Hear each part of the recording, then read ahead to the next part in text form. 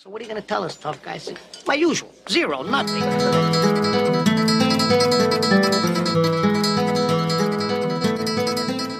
Ladies and gentlemen, welcome back to the Pop Culture Podcast. Tyson Popplestone here, fresh from a bomb in the city last night. Tried a whole heap of new material, and turns out a whole heap of new material wasn't required. It was a humbling experience. One of them was good.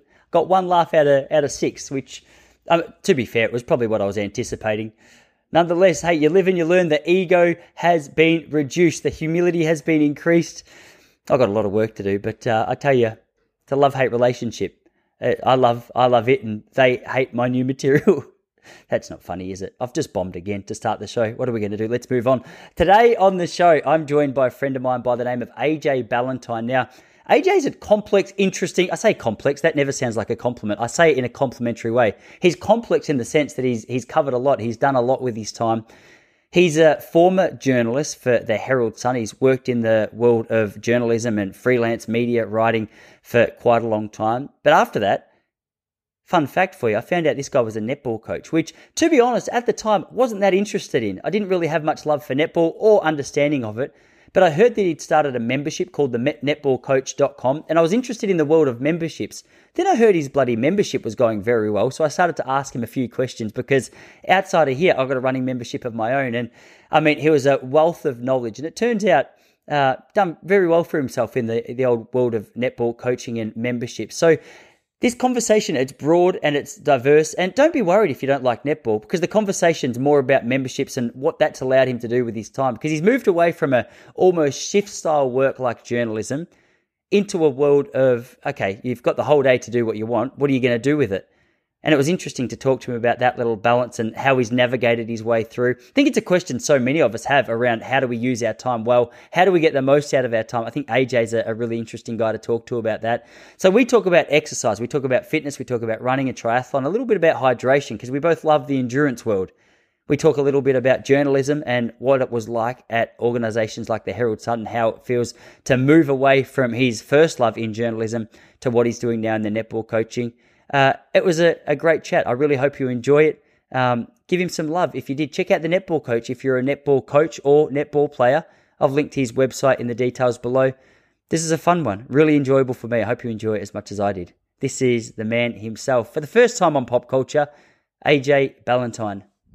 Yeah, dude, I was saying to you when we touched base on Tuesday, it's funny because I reckon the last time we caught up, it must have been 2.5 years ago. We were going for a run down around Yarra Bend, and we were both single men in the sense that we had no kids. We had all the time in the world. And it was only when we touched base on the phone the other day that I thought, oh my gosh, well, I've got nearly a 3-year-old and a 7-month-old. You've got one of your own. It's it's sort of been a little while since we've caught up. I know the world went crazy, and things changed. I mean, a lot of things changed for the better, obviously, with having a couple of kids, and I've probably got a few more kgs on the old frame since then as well. You look fit. I was thinking that actually when your face popped up, you look like you've still been doing plenty of training. Still trying to. Just keeping busy on the bike and just a bit of running. No events or haven't done a triathlon since March last year. But yeah, just enjoying training and having a bit more spare time to spend with with our kid and obviously coaching.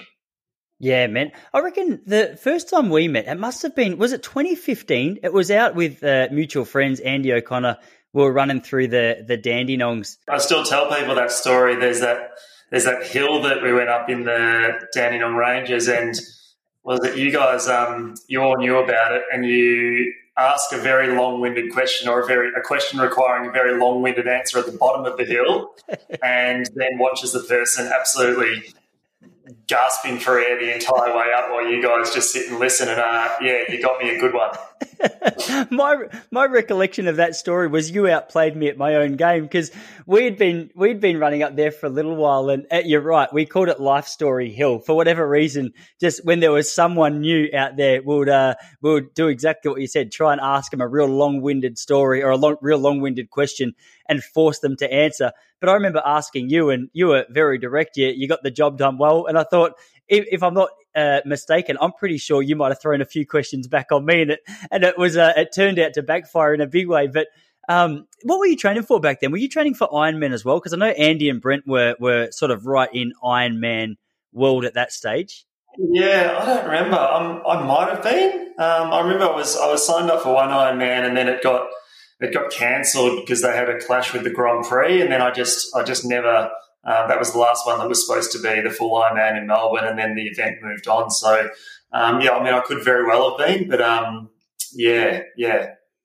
Yeah. Were you training for anything specifically through COVID? Like, I know you said you hadn't been doing anything too event specific at the moment, but I did my first half Ironman. At the end of COVID, I did Geelong half Ironman, which was great. I mean, once the pool's open, I could train, and it was almost a bit of a blessing being able to train, having a bit more training time, just because there was a lot less coaching going on, basically. So I guess I used it as a bit of an opportunity to have a go at my first half, and yeah, I mean, that was an experience. I reckon I was cramping about 2 kilometres into the run with about 20 Ks to go. I'm full leg cramps, and yeah, it didn't go exactly the way I wanted it to. So I fronted up and did Shepherd and half Ironman 2 weeks after that, just to have another go and just see and I mean, that race went a lot better. So I felt like the training was worth it. I guess managed to squeeze 2 half Ironmans in, and then did a couple last year as well. So.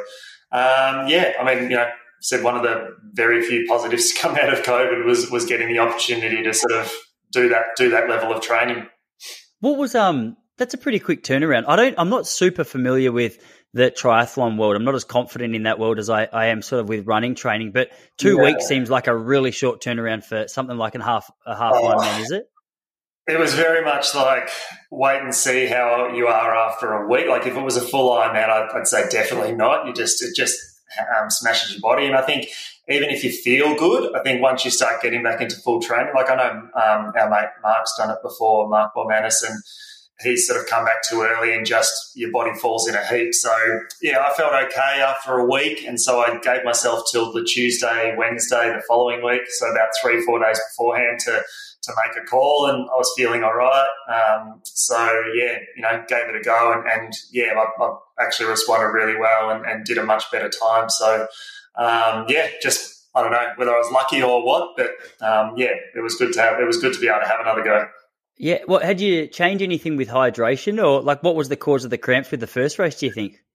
I'm not sure. I went and did some salt testing, to see how much sodium I was losing through my sweat, and thinking that might have been the cause, because I didn't feel like I'd gone too hard on the bike or anything like that, but did start to feel a little twinges in my quads towards the end of the bike leg. The salt testing came back that my sweat rate was normal and stuff, so they just said I might have just biked a little bit too hard on that leg. So just a bit of, it's your first long distance or really long distance event like that. I guess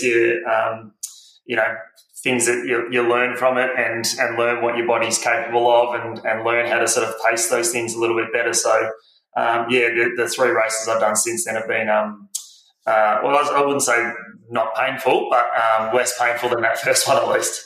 Yeah, it's such a weird world, the hydration world. I'm right in it at the moment, because I'm not sure if I told you on Tuesday, but I'm going to run the Melbourne Marathon this year. I had such a nasty first experience with it, where I think I overestimated my natural ability and underestimated how much is required to run a good marathon, which, like, based on how many marathon runners I've run with and spoken to, I mean, it was the dumbest mistake, and I paid for it dearly in the second half of the marathon. But one of the things that I've been doing actually, I've got it right here in front of me. I've partnered up. I don't know if you know Precision Fuel and Hydration. I don't know who you did your sweat test through. Yeah, I use Precision for mine. Yeah. Yeah, these guys. I had Andy Blow on the Relax Running podcast, which is obviously my membership. I'm a little bit about that, but having him on, and just picking his brain around the hydration element, I knew nothing. Even when I was competing as a middle distance runner, there was never really that much research going into the way to hydrate and fuel effectively. And I guess you get away with that for a certain extent over 1,500, even in the longer runs. Like, I wasn't really running much more than 90 minutes back in the day, but just trying to get my head around how to stay up with the carbs and how to replace sodium and, every other electrolyte has just been such an eye opener to me. So I've still got like 23 weeks till the Melbourne Marathon, but I've started to just try and do a little bit of research because otherwise I know I'm going to get there. And I had that experience in a couple of last quarters of football as well, especially early in the season when I returned to footy from running, where I would get to that last quarter and I was like, oh, something's really badly wrong. And it's a horrible feeling. And I've got a mate actually who, have you heard of Sweat Elite? Sweat Elite. It's a really popular YouTube channel at the moment. It's got like 110,000 people following it. But a guy I used to race against, he runs it, and he used to be an 800-meter runner, and now he's getting really close and trying to crack 220 for the marathon. And he's been on target to sort of run about 218 at 35 Ks. But then for whatever reason, he's been struggling to navigate his way through cramps. And I've seen too many of his videos now to go, all right, well, I can't let this be me. So he's been my inspiration to try and dodge it. How did you sort of structure your half marathon, your half Ironman hydration? Did you go in with a bit of a plan? I did a full marathon as well a couple of years ago. That was my first one of those too. But and I mean, I was the same. I think I got to 32 Ks and I felt amazing. And then 32.5 Ks, I felt like I'd been run over by a bus. Like it just hits like within 30 seconds, you go from feeling great to feeling, like walking almost. So it's, once you can't undo the pace that you've done in the first part of the race, I find. So like if you've overdone it, you're going to be paying for it for the rest of it. So, structuring the half Ironman training was, I had Simon Hearn, who's was a pro triathlete, doing my program for me, which made it a lot easier. But, it was generally sort of 2 or 3 runs a week, 3 bikes a week, and then a couple of swims a week. I mean, swimming's definitely, a labour of love, I guess. I hate it. I just hate it. It's just the most monotonous, boring. I feel so jealous of the people that come from a swimming background that are good at it and actually enjoy it, because, those hours in the pool are just torture for me. So, a couple of swims a week, sometimes 3, just squeezing in what I can, basically. But, it's a big commitment. Yeah, it's a massive commitment. It's actually funny you say that because my wife always says to me, she's like, I don't know what you enjoy so much about running. Like to her, anytime she runs, that's a labour of love. She's doing it purely for the fitness results. Whereas for me, I'm 100% on the same page as you. I had a couple of issues with calf strains over the last couple of months, and as a result, I found myself in the pool far more than I like to be in there. And obviously a mutual friend of ours, Brenton Ford, who's a swimming coach, I've watched enough videos of his just to see what he's talking about with technique, to know that what I'm doing is so wrong. And I must look so ridiculous. But that's the thing with running. At least you can be out there looking silly, but have a podcast in your ear and see some different sights. But there's that black line at the bottom of that pool. After about 4 laps, I go, well, this is it. Like, thank God I can only do about 2K before I'm exhausted, because, there's not much about that interests me. No, just monotonous and boring. I mean, Brendan's an amazing team. I did one of his clinics, in the lead up to my first half Ironman, just to, do a bit of, just correct a bit of technique stuff, because I was sure, like similar to you, I was sure that I was doing a lot of things wrong, and it really helped. It didn't make me enjoy it anymore, but it still really helped. But swimming's just one of those things. It's like you go down to the pool and, you can be as strong as you want, but then you see, 12-year-old kids who have literally not a muscle on their entire body, and they're just so technically perfect that they're just, they're incredible. So it's one of those things that just takes a lot of time and refining those technical things, I think. Yeah, a lot of athletes, or a lot of triathletes I've spoken to have said that it's probably the one event that if you have to be bad at something, be bad at the swim with an Ironman, because it takes the least amount of time. So I guess we've got that on our side. What would be your strongest leg, do you reckon? Are you better on the bike or better at the run? Always just slightly better on the run in terms of, ranking within the field. Run and then bike and then swimming, a very distant third. But I mean, I enjoy cycling and running. Cycling I just enjoy because you can get out with mates and do your training with people a little bit easier. any of the land-based ones, basically.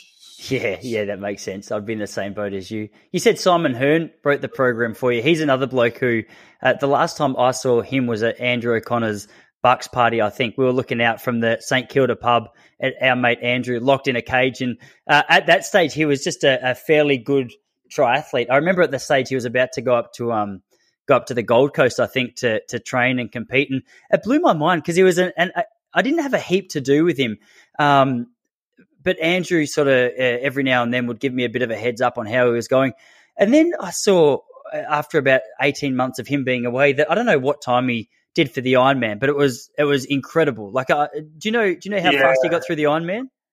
Oh, I couldn't tell you exact times, but I mean, he won a couple. Like, he was more sort of focusing on half Ironman, distance events, and building up towards doing the full. So I'm sure he did a full, but I'm not sure what time he did. But he was winning. He won a few sort of biggish Australian events and was doing really well. And he's just a physiological freak. Like, just what he was doing on run legs in particular was amazing. But he's taken a step back from it. He moved to the sunny coast and they've settled down there. But he's sort of decided to prioritise his career and stuff, I think, at the moment. So he's just taken a bit of a step back and he's more into CrossFit at the moment. I think his wife's into it, and they're dedicating a lot of time to that. So very different. It's so funny. I feel like regardless of what you're funneling your energy towards, like an Ironman or a distance run, it makes perfect sense to get sick of that particular event and go, okay, I'm going to focus on CrossFit, because I think we're fairly similar breeds, aren't we? I've actually never done a structured CrossFit class, but I've got a couple of friends who have done it.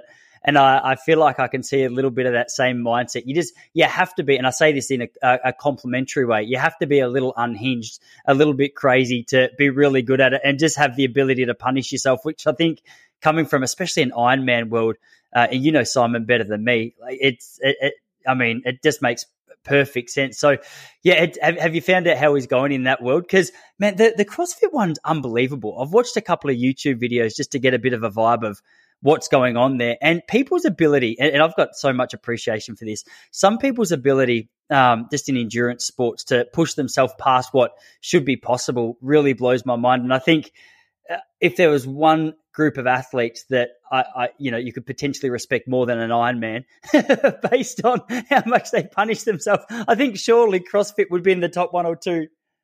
Some of the I don't quite understand how it all works, but from what I gather, there's sort of different workouts that you do or different sort of events that you do, like as a workout. And some of them are just, like a decent run followed by some crazy number of reps of certain weights things, and then another run. Like I think.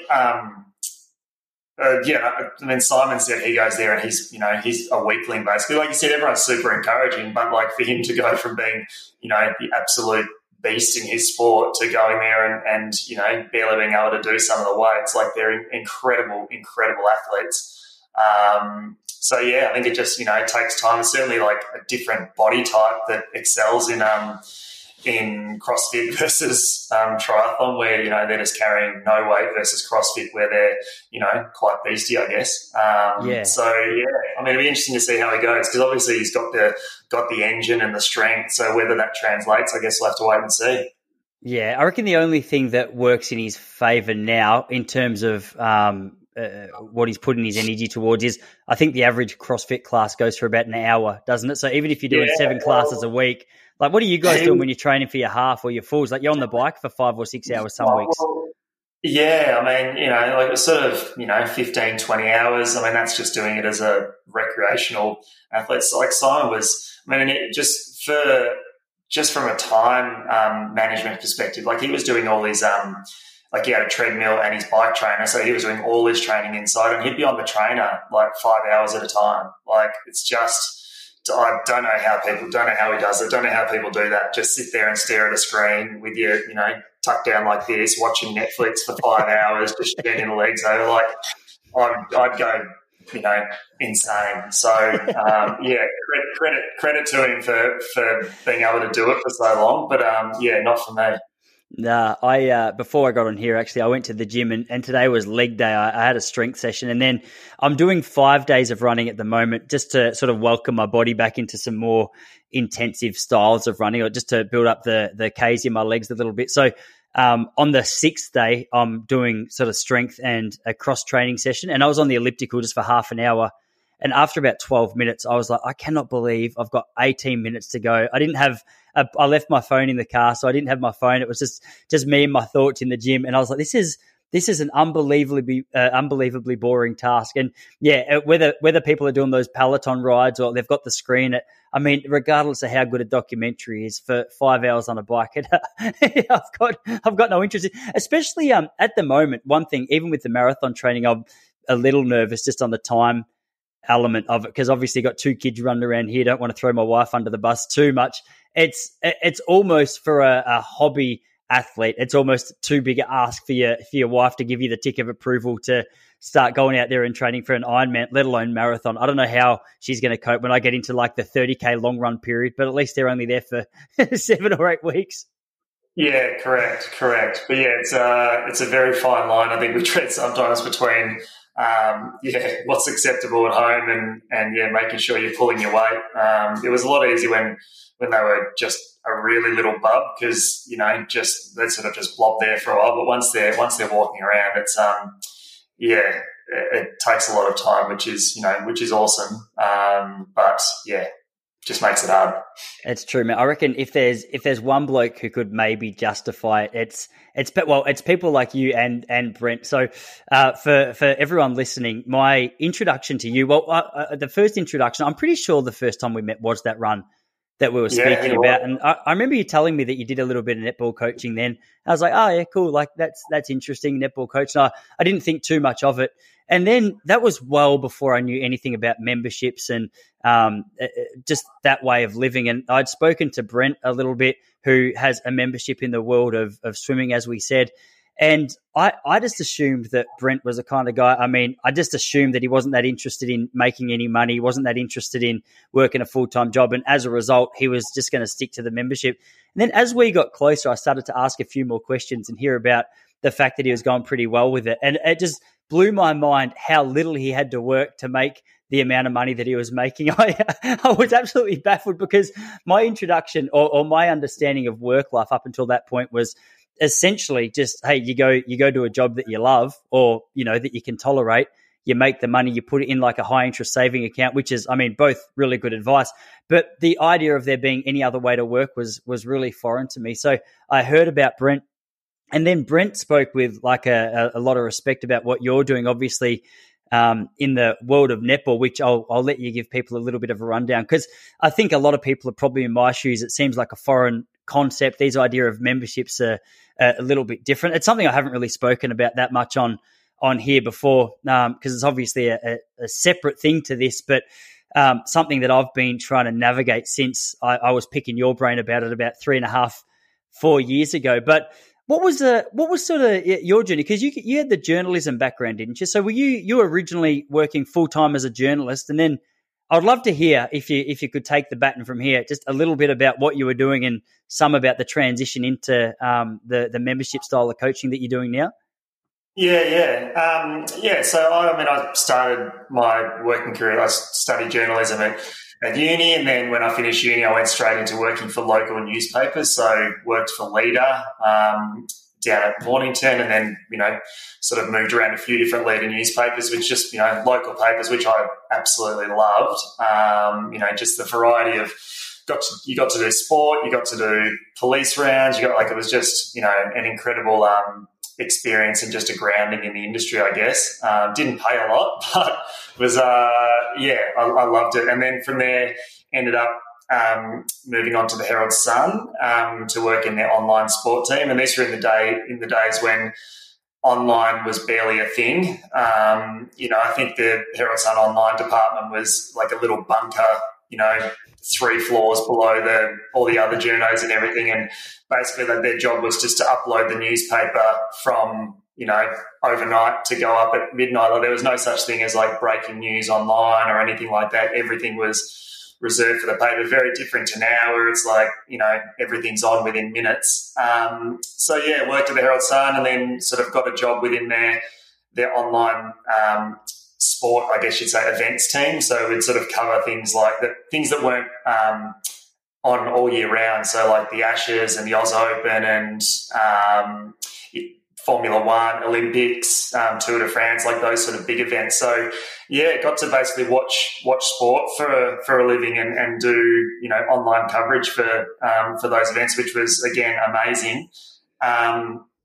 And yeah, I think I was there for sort of 3-4 years, and in the end, it was sort of my netball coaching that I guess probably pulled me away from that. It just you can imagine like being on the Olympics and the Tour de France, the time that you're working is, it was almost like shift work at times. And I just found that really tough to balance that with my passion for netball coaching. Just, I always said you commit to a netball, or you commit to coaching something, you commit to players, and, that comes first.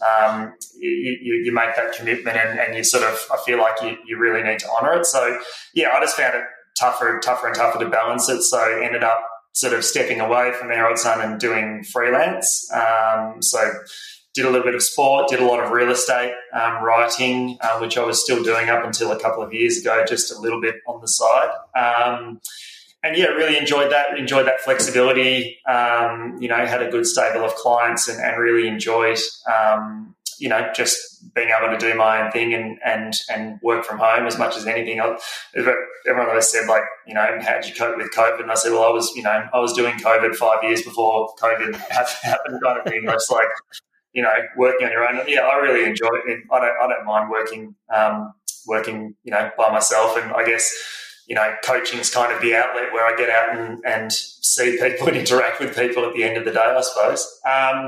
But yeah, so while I was still freelancing, I sort of had this little idea in the back of my head about thinking about putting something out there to help netball coaches. Basically, I was at quite a large club, and I'd sort of worked my way up through the coaching ranks. I guess I should say, like, I used to play. I played locally, and then I played at a state level, and then I played under 23s. I played for Australia, so had really enjoyed netball and sort of got roped into coaching. I actually got roped in, I think I was 23, and I was on the way back from nationals on the plane, and I just happened to be sitting next to my coach, and she sort of, I was a captive audience for 2 hours. So while I was there, she sort of floated the idea of coaching a team because they were looking for coaches, and I sort of thought, I don't really know if I'm, I don't know what I'd offer the girls, but I'll give it a go. So that was 2007, and now, 16 years later, I've sort of been coaching nonstop, and now I coach at state league level or VNL level, which is, for those who don't know netball, I guess it's sort of the VFL of netball, I guess. I just came back from nationals a couple of weeks ago, assistant coaching with the Victorian under-17s team. So yeah, I've really enjoyed my coaching journey. But yeah, as I said, when I was in clubland, we're always sort of getting asked, can you come and show the coaches, your centre pass setups or your defensive setups, and come and help coach them? And, it's just hard to give, you help as much as you can, but hard to give your time all the time. Like, you've only got so many hours in the day. So I was always like, is there a way that we could record this to, so that all coaches could access it at any time? And so that idea was always in the back of my head. And one day I just thought, you know what, I'll get a camera and a little bit of equipment and start filming some of this stuff and putting it all together and, put it into a website format. And that was the genesis of the netballcoach.com right there. So took a fair bit of time to put it all together and film up to get a decent bank of videos and everything ready to go. But launched in 2017. Now I've been going for 6 years, and it's been an amazing journey. Sort of started with, a little over 100 videos, and now we've got 500 plus. We've got, drills, sessions, all video based. So that, I guess the biggest challenge is always, how people like to learn, and a lot of people like to see coaches actually coaching it so they can see how the drill is coached. And so that's always been the focus, is sort of letting them, almost giving them like a backstage pass to a coaching session with with an experienced or an elite coach. And got subscribers from all over the world who've signed up, and I think it's just the internet and online's obviously been an amazing tool to share that netball knowledge and hopefully grow the game and improve netball globally. Yeah, no, it's really interesting to hear. It's interesting to hear as well about how people in the membership space get started. Like to hear you speak about how it came out of a practical need from the coaching world, that it was actually a resource that you could see other people would really benefit from. Is interesting to hear, because I've noticed a lot of people in the membership world, and to a degree, I feel like myself when I started, I was coming more at it from a lifestyle perspective. I like the idea of not necessarily, being paid on an hourly rate. So from that business perspective, I was like, oh, that makes a lot of sense.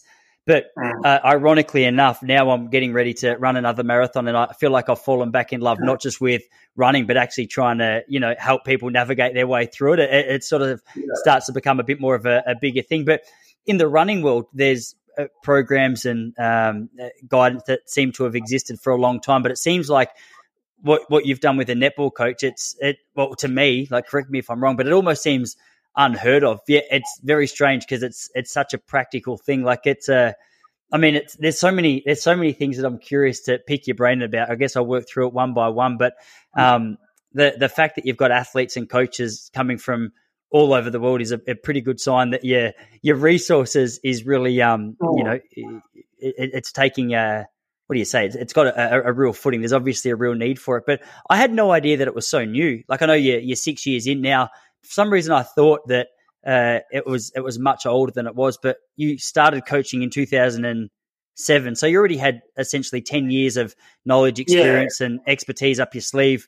So you probably came in with, I guess, a little bit of respect and authority, to say the least, when it came to putting together the drills. But I'm always fascinated to know, even with that, to speak to people who have started memberships, the start of it always seems to be the scariest part, because obviously you said you kickstarted with 100. I think you said you kickstarted with 100 drills, but about 100. Yeah, but there's no guarantee that once you launch that, there's going to be any real take up. So how did the actual beginning begin, if that makes sense? How did you get the ball rolling on a membership or get the word out there? Yeah, I mean, just to backtrack a bit, you said I've been coaching for 10 years, but, one of the biggest hurdles I probably had to get over was sort of, a percentage of the coaching fraternity in Victoria know me, and I'd been in the sort of the VNL or state league coaching space for a little while. But, at the end of the day, I was sort of like, who am I really? Like,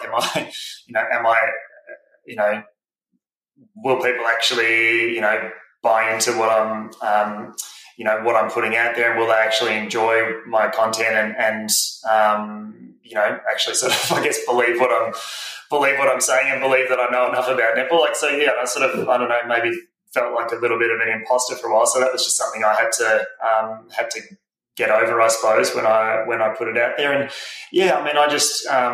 I guess I had no guarantees or no certainty that it would go off and that people would sort of sign up to it. But just put it out there, built a little bit of a following on social media, and then just put it out into the universe. And I don't know, I guess, at the time there probably wasn't, there's been similar or other programs that have come out since, but at the time there probably wasn't anything that coaches had seen that really kind of targeted the kind of things that they needed in their day-to-day coaching. Like, you ask, most coaches, what they most need, and they're just like, we just need drills. We need drills. Like, they just want drills to fill their training sessions and so that they've got, some new and engaging stuff to take to their teams every week. And I guess at the time, clubs and coaches were trying it, and it was hitting a bit of a sweet spot, and word sort of spread a little bit, and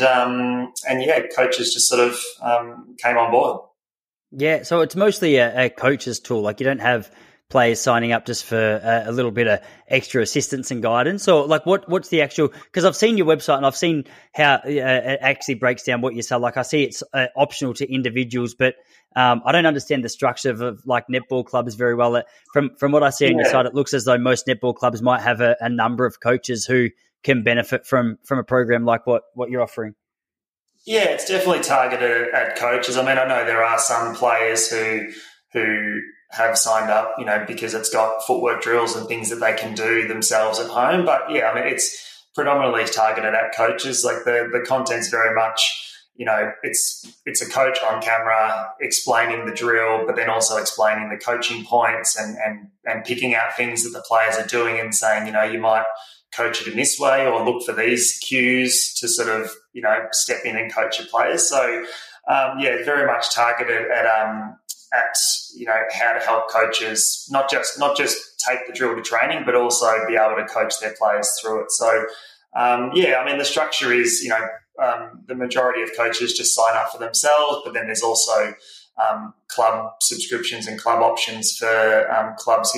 Like some clubs, have 5 coaches. Some clubs have 50 coaches that are coaching. Like it's an amazing. Like you don't realize how big netball is until you start hearing from clubs and seeing how big some of these clubs are, and just the number of kids and coaches that are playing. And yeah, it's just amazing. So yeah, I mean, there's options for big clubs to provide the resource for all of their coaches and upskill their coaches. I guess Yeah, man. It's 2 really interesting scenes you're involved in. Like the journalism one, there's so much that I'd love to talk to you about there as well, because I was actually doing a little bit of reading about that today, because I hear, I don't know if you've heard, but I saw that Vice has pretty much, or New York Times wrote an article to say that Vice are on the brink of bankruptcy. They're trying to sell, and it just opened up a whole can of worms or a whole heap of questions about I guess revenue models for big companies like that. And I know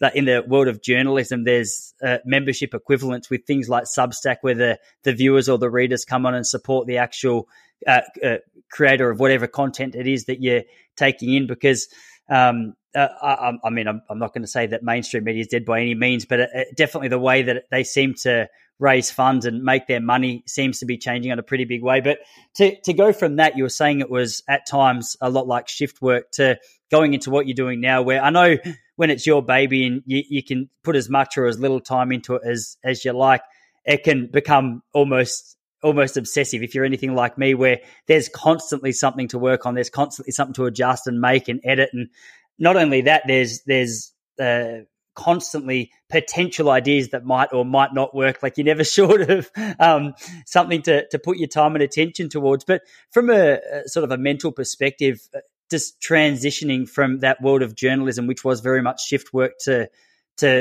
gradually doing your own thing. Like how did you go with that transition? Because obviously I know it was, you said even up until a couple of years ago, you were still writing for, a couple of clients, but I mean, that transition had well and truly already started there. Did you have trouble with that? Because one thing I still wrestle with, to be honest, is like, if I've got everything that I want to get done in a day, there's no guarantee that just because I work more in a day, it means I make more money, which is a very foreign concept. Some days I can do nothing and make more than a day where I work for 12 hours, which I really struggle with in the moment. How did you go with that whole experience? Yeah, I mean, look, I guess for me, it's never just been about, and I'm sure for you as well, like it's not just about the money. For me, it was just like wanting the flexibility to be able to pursue my coaching and be able to give, everything I could to that. Because that was, I've always said, like, and when, kids ask about, for career advice and that sort of thing, I say just, whatever you enjoy and you're passionate about, like you're far better off, pursuing that than you are, a job that you think is going to make you $1 squillion or look good or whatever. Like, follow what you're passionate about and then, just see where you land. You think you'll find you'll be a lot happier. So, that was, I mean, that's why I went to freelance instead of sort of full-time normal work so I guess probably not too much of an adjustment then going to what I'm doing now with the netball coach and creating content for that. It's definitely an adjustment, and my wife would probably. I guess it's kind of accessible all hours of the day. Like last night, I got home from state league coaching at about midnight, and before I went to bed, there was a couple of subscribers that just needed something needed to be sorted out with their account. So I'm doing that at midnight, kind of thing. Like it's odd hours sometimes, and kind of have to be flexible around that. But then at the other end of it, there's flexibility as far as looking after our toddler on certain days and being around the house and being available to him and also being able to jet off at 4:30 if I need to, or 4 o'clock if I need to leave early to get to coaching or something. So I guess pros and cons to both, I suppose. But not too much of a difficult transition from freelance journalism to this. Just different times of day, I suppose. Yeah, it makes sense. Yeah, that makes a lot of sense. Like, I guess that slow transition is sort of just gradually, it gives you a little bit of callus or a little bit of flexibility or at least some idea of what it is that you're stepping into. I like what you said about the idea of it being something just to create a little more time for you just to be able to focus more specifically on your coaching. So, like, ironically, like the idea of creating a membership like this gives you more time to focus on the structural part. Like when you say that, I've got no idea. Like obviously, Jock, my mate, he's sort of taken a leaf out of your book, just in a slightly different field with football, and he's started doing the footy coach, which I'm sure you've seen. And one thing that I've been really interested just talking to him, because he's a few years into his journey now, is just how all-consuming that world of coaching can be, and it's given me a little bit more of an appreciation for the role of what a coach actually does, and to hear about not only game structures but dealing with individuals and emotions and highs and lows. And I'm such a novice at it that I wouldn't even know what goes into planning a session or planning game day. But is that what you mean? Like when you're trying to create some more time for you to actually be able to focus on the coaching side of netball, like what does that side of the work look like for you? Yeah, well, I mean, look, I guess it might be sort of pertinent to talk about what my week looks like. And, I'm like Monday's the night off, Tuesdays, some nights I'm out watching some of our development players playing when I can. Wednesday night is match night for State League. So I'm heading off at 5:30 and not getting home till midnight at the State Netball Centre. We've got 3 teams and I coach 2 of them. So, Wednesday night, then Thursday night is footy netball. So the club that I coach at down in the southeastern suburbs, we've got training down at Dingley, which is tonight. Friday nights, usually hopefully a night off, although when I had the last few months while I've been involved with the under-17 state team, Friday night was a training night every second week, alternating with Sunday mornings. Saturday's match day for footy netball, so for that southeastern team, and then Sunday morning, some Sunday mornings for state team. Sunday evening is state league coaching for Hawks, where I'm the head coach there.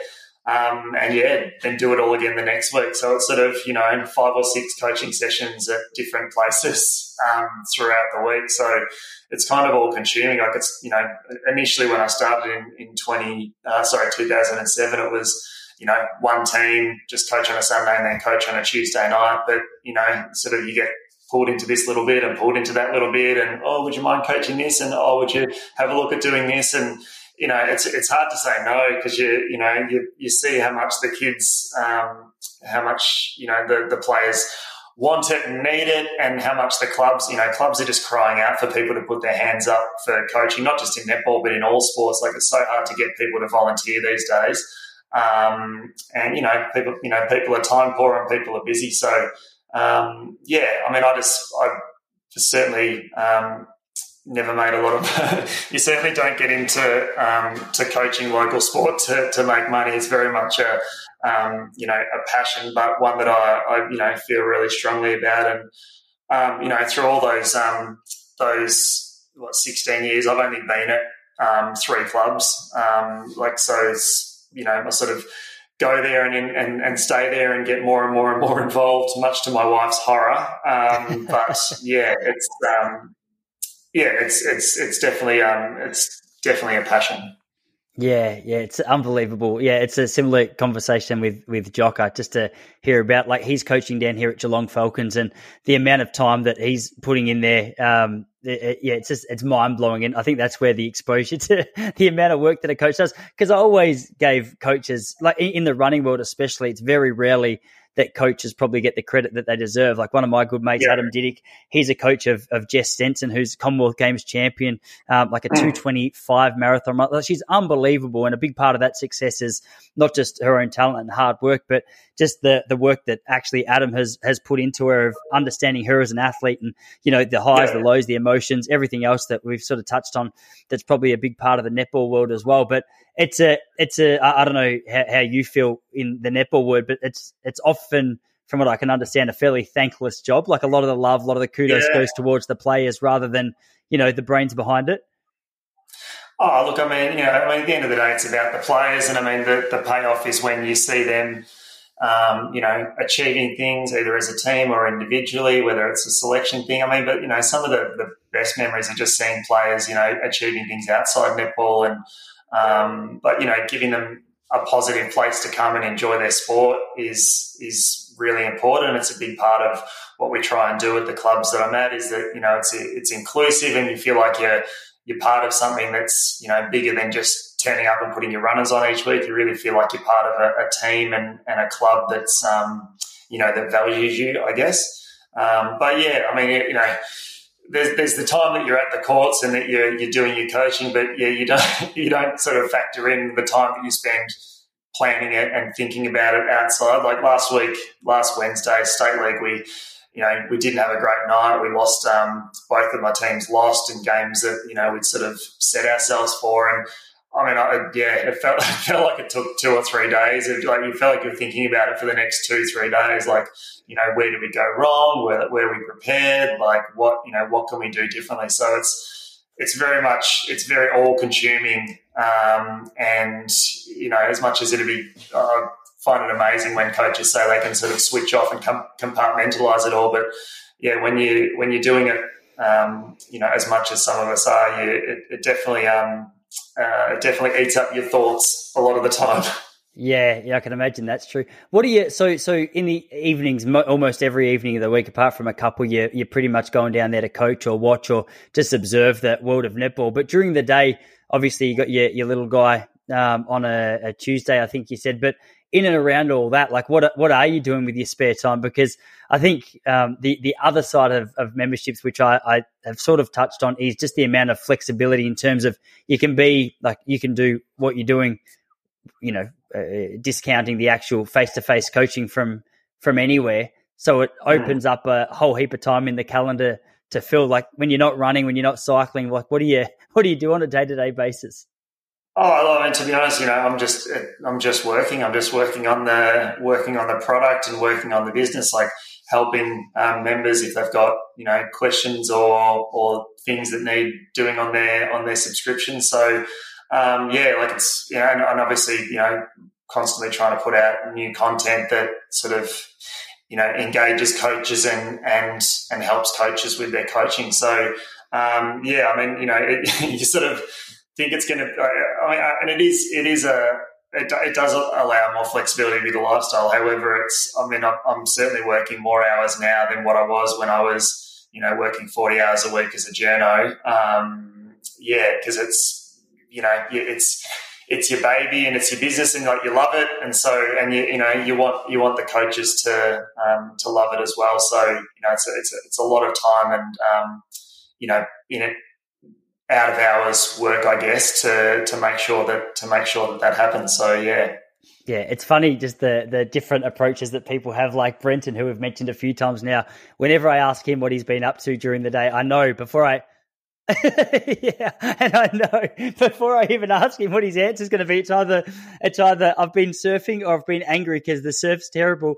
And I'm trying to find some middle ground, because I feel like I lean towards what you just described. I'm I fall in love. I get really obsessed. I really enjoy a lot of it, apart from, delete admin from that, which is a big part of it. And I'm a fairly happy man, but I'd like to develop the ability to be a little more like Brent outside of it. I'm my little hobby that it frees me up to do. I don't know if you've seen, I've been doing a whole heap of stand-up comedy, which I've sort of fallen in love with over the last couple of years. And I mean, it's a sick industry to be involved in the sense that does nothing for your confidence or your ego, especially as you're trying to improve. And at least with a membership in the early days, you can work on that and develop it in private, and you can just slowly release it. Whereas with comedy, it's been the feedback's immediate, which is helpful, but also humiliating a lot of the time. So much adoration for anyone who gets up on a stage and puts themselves out there like that. Like, I know how nerve-wracking it is doing just public speaking, talking about netball and talking about topics that you're very comfortable talking about. It's still nerve-wracking getting up in front of people. So getting up and putting yourself out there with jokes you've written yourself is, it's got nothing but admiration for anyone who does that. Oh, man, I remember saying the same thing a couple of years ago, and I think, I stand by it because it's such a thrill. When it goes well, it's amazing, but when it goes badly, you're like, I can't leave that there because that was humiliating. I used to work at a church. I don't know if you knew that. I was a youth pastor at City Life Church for a few years, and there, when you speak to a church congregation, like, it's in the very nature of where you are. You have to, at least for that hour, be a nice person. So no one's going to heckle. No one's going to be nasty. So even if you preach the shittest message, which is irrelevant, not interesting, out of context, people sit there politely. But comedy's the flip side of that, where if you get halfway through a joke, like, someone could call you a dickhead and throw a beer at you, and you just got to try, which never happened at my church. You got to just try and navigate your way through. But it's a very interesting scene. Man, do you ever miss the journalism world at all? Yeah, I mean, getting paid to watch, all their favourite sports, and this time of year in my previous job, at the Herald Sun, I'd be doing the NBA finals and just watching NBA all day and just doing updates on that. So that. Yeah, it's dream job really when you think about it. And like I said, I did the London 2012 Olympics. So I was just, I was still based in Melbourne, but was just up, overnight, reporting on what was happening in the Olympics. Like, it's, it was an amazing experience and an amazing job, but don't miss the hours and, I guess you've done a few different things over your lifetime. Sometimes you just know when it's the right time and just feel like it's, you've been doing it for long enough and it's just time to try something different and, take your life in a different direction, I guess. Yeah, it's such a foreign world to me. But as I said, like, the last couple of weeks, I've been interested in it. I don't know if you've been following since Elon took over Twitter. Obviously, they've been releasing the Twitter files, and it's been really interesting. I listened to a podcast with Michael Schallenberger, Michael Schallenberger and Matt Taibbi is the other guy. Sorry, that's the guy I was referring to. And I never really listened to much like any thoughts of journalism outside of articles that have been written, but in terms of all consuming, like in specific regards to what these guys are doing, it sounds like it's a job which, it could keep you up at all hours of the day, all times of the night, just depending on when information's coming out and when there's certain meetings. And it sounds like it takes a certain kind of personality to really thrive in that field. Totally. And I think with everything being so instant now, there's no such thing as when being in local newspapers, the paper came out once a week, and so you'd sort of have your stories and you'd be sitting on them for 4 or 5 days, knowing they were coming out the next week. But now it's 24/7, and if you sit on a story, someone else is breaking it. So I guess the pressure to be contactable and to be active in the news space, all day, every day. It must be very tough to be a breaking news journo in the current landscape, because just a lot of pressure not to get scooped or not to get, you don't want to be the last one to the trough, I guess. Yeah, it's been interesting. I don't know if you've been following it at all. Like, I know I mentioned the Vice situation, and I saw Tucker Carlson. Well, I think he was fired or he quit from Fox, and Don Lemon was fired from CNN, and I heard just in looking at some of the news today that platforms like BuzzFeed and things have gone bankrupt. It seems like a very quickly changing industry. Like, I don't know if you have any thoughts on that, but it's just something that I've just been fascinated in for the last few days. Because again, when I was a kid, you just bought your newspaper, like you said, and then as a journalist, you would prepare your articles for the following week or the following day at the latest. But now, as you say, it really is a breaking news thing. I know we've only got a couple of minutes left, but just for those couple of minutes, like I'm keen just from a bloke who's been in the industry a little bit, just to hear your thoughts on that. Yeah, I mean, I always say to people that when I started in local newspapers, which was 2005, like that was probably at the end of the peak of print news. So, like our newspaper had an editor, 2 journos, photographer, and then an entire ad team. And, was probably still, high performing, profitable, but then, within probably 3-4 years, like things had changed. Like it's just advertising revenue in the end. Like things had started to dry up, purse strings tighten, things start to move online. And, by the end of it, it was sort of, rather than one editor for a paper and two journos, you'd sort of have one editor across 3 papers and, one journo covering 2 papers. And, just things started to become very, very tough. It purely comes down to advertising in most cases. And the same online now, like, a lot of those huge online businesses and companies are struggling, and a lot of them are having to move to, the Herald Sun obviously is now or News Limited is now a subscription model with some advertising, but very much subscription based. And just that those previous models of expecting advertisers to pay out big bucks and running the business off that, those days are just largely gone. And so the industry's changed a lot in the last 15 20 years. It was kind of just a bit scary to sort of watch it unfolding and wondering when the next round of redundancies were going to be, and watching a lot of those newspapers that we worked on when we were starting out are now closed, or they're purely online, or it's a very different landscape for anyone getting into the industry now. Yeah, that's one thing I heard a lot today. It was a lot of ad revenue talk. So is that just pretty much, from my understanding, they were explaining that because there's so many competitors now, like you don't just have the big newspapers or the big news outlets, you've also got like your Daily Wires or your Breaking Points style shows, which are more internet-based shows that advertisers are interested in getting on board with as well. Is it pretty much just that there's such an opportunity to disperse that advertising revenue that it's hard just to justify giving it to one particular newspaper? Yeah, it's not my absolute area of expertise, but I think advertisers have just got so many options now. Like, do you get value out of putting your money into a big advertising campaign with a big company, or do you get the same value spending less money getting an influencer or something to push it out to their social channels? Like it's a rapidly evolving landscape, and sort of companies looking for different ways to get a return for potentially less money, I suppose. Very tough and hard work, I think, in the advertising landscape. Yeah, it'd probably be a whole nother podcast, I'm sure. It's something that I'd be fascinated to pick your brain more about. But, mate, I know I've got to go get my little man from daycare. For everyone listening, it's, what is it now? It's 4:30. We were supposed to record at 9 a.m. this morning, but some painters decided to paint just outside my office. So he had to push it back. So it means that we're both a little more limited for time.